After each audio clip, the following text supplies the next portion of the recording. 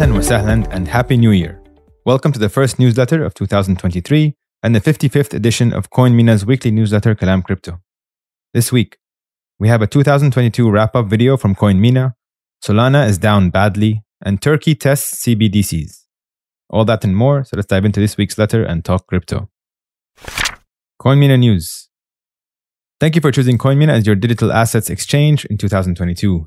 Despite challenges in the industry, we've had a successful year, and we're excited to continue providing offers and services to you in 2023.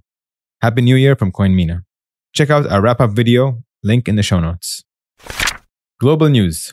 Solana down bad. The once heralded Ethereum killer is not doing so well. Sol price is down to single digits for the first time in 2 years. A 97% decline from all-time highs and 35% decline since the FTX scam unraveled. Although Solana had no direct connection with FTX, they were championed by the disgraced former CEO of FTX, SBF, and Alameda held about $1.2 billion worth of Sol tokens up until the bankruptcy filing. Solana issues started early in 2022 when the blockchain was halted for 9 days in January.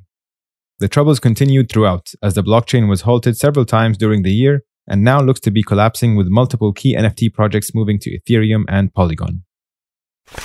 In local news, Turkey begins testing out central bank digital currencies, or CBDCs. Turkey's central bank announced they successfully carried out the first payment transaction on the digital Turkish lira network. The test will be the first of many in Q1 2023. Several other countries, like Japan and India, are also working towards rolling out CBDCs as well. Worth noting, though, that CBDCs and cryptocurrencies differ in some key characteristics. The main difference is centralization versus decentralization. Cryptocurrencies are decentralized and operate independently, while CBDCs are just digital version of a country's fiat currency and are issued and regulated by a central bank. Keep an eye on. MicroStrategy buys more Bitcoin. Yes, you heard that right. MicroStrategy increased its BTC holdings by 2,500 Bitcoin. They now own 132,500 Bitcoin, acquired for almost $4 billion at an average price of $30,000 per Bitcoin. According to the chart below, since adopting the Bitcoin standard, MicroStrategy has outperformed all significant assets, indices, and big tech stocks. Tweet of the week comes to us from Hal Finney. Of course, Hal Finney passed away many years ago, but his wife has access to his Twitter account. She quote-tweeted a very famous Hal Finney tweet, which was actually the first tweet to ever mention Bitcoin, when Hal Finney tweeted on January 11th, 2009 that he's running Bitcoin.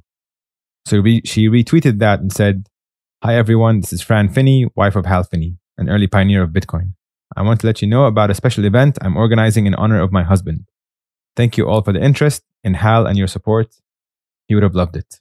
And it's a thread about a run for charity to benefit ALS victims. Quiz Corner, last week's question. What does the blockchain consist of? Answer, all the above, transaction data, hash points, and a timestamp. This week's question, what are non-fungible tokens? A cryptocurrency, a crypto asset, pictures on Twitter, or none of the above? We'll tell you the answer in next week's episode. That's all we have for now. We'll be back next week for another episode of Kalam Crypto.